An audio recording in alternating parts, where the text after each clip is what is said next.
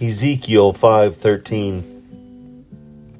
Then my anger will cease, and my wrath against them will subside, and I will be avenged.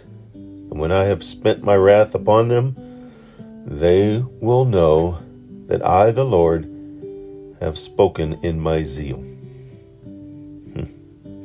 Ezekiel, the prophet of God, is being spoken to by God and just saying that God's anger would be against his people, against Israel, because of their wickedness.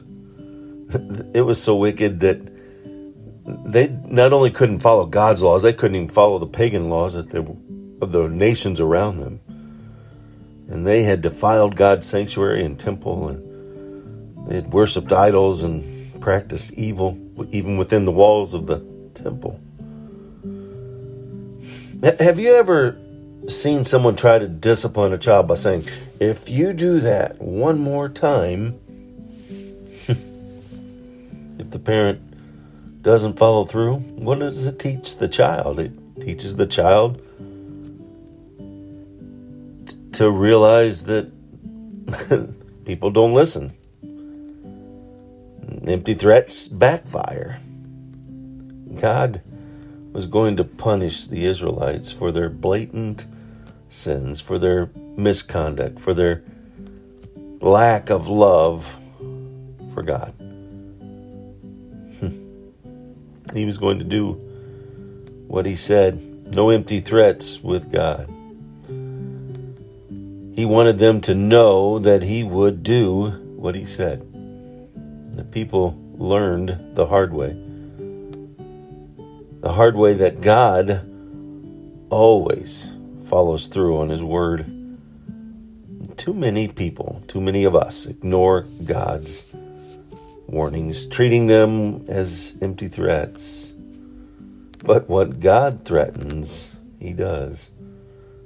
Do not, let me repeat, do not make the mistake of thinking God doesn't really mean what he says, because he does. Don't think you're going to get away with something, because God knows all. Don't think you're trying to hide something. God sees all. And he doesn't make empty threats. Pay attention. What is your life reflecting? Who do you say you follow? Are your actions following what your words say? Are you worshiping God? Are you ignoring God? God's love gives us a choice. May we choose him. May we realize that God is a God whose promises, whether good or bad, whether a blessing or discipline, God keeps his word. Listen carefully.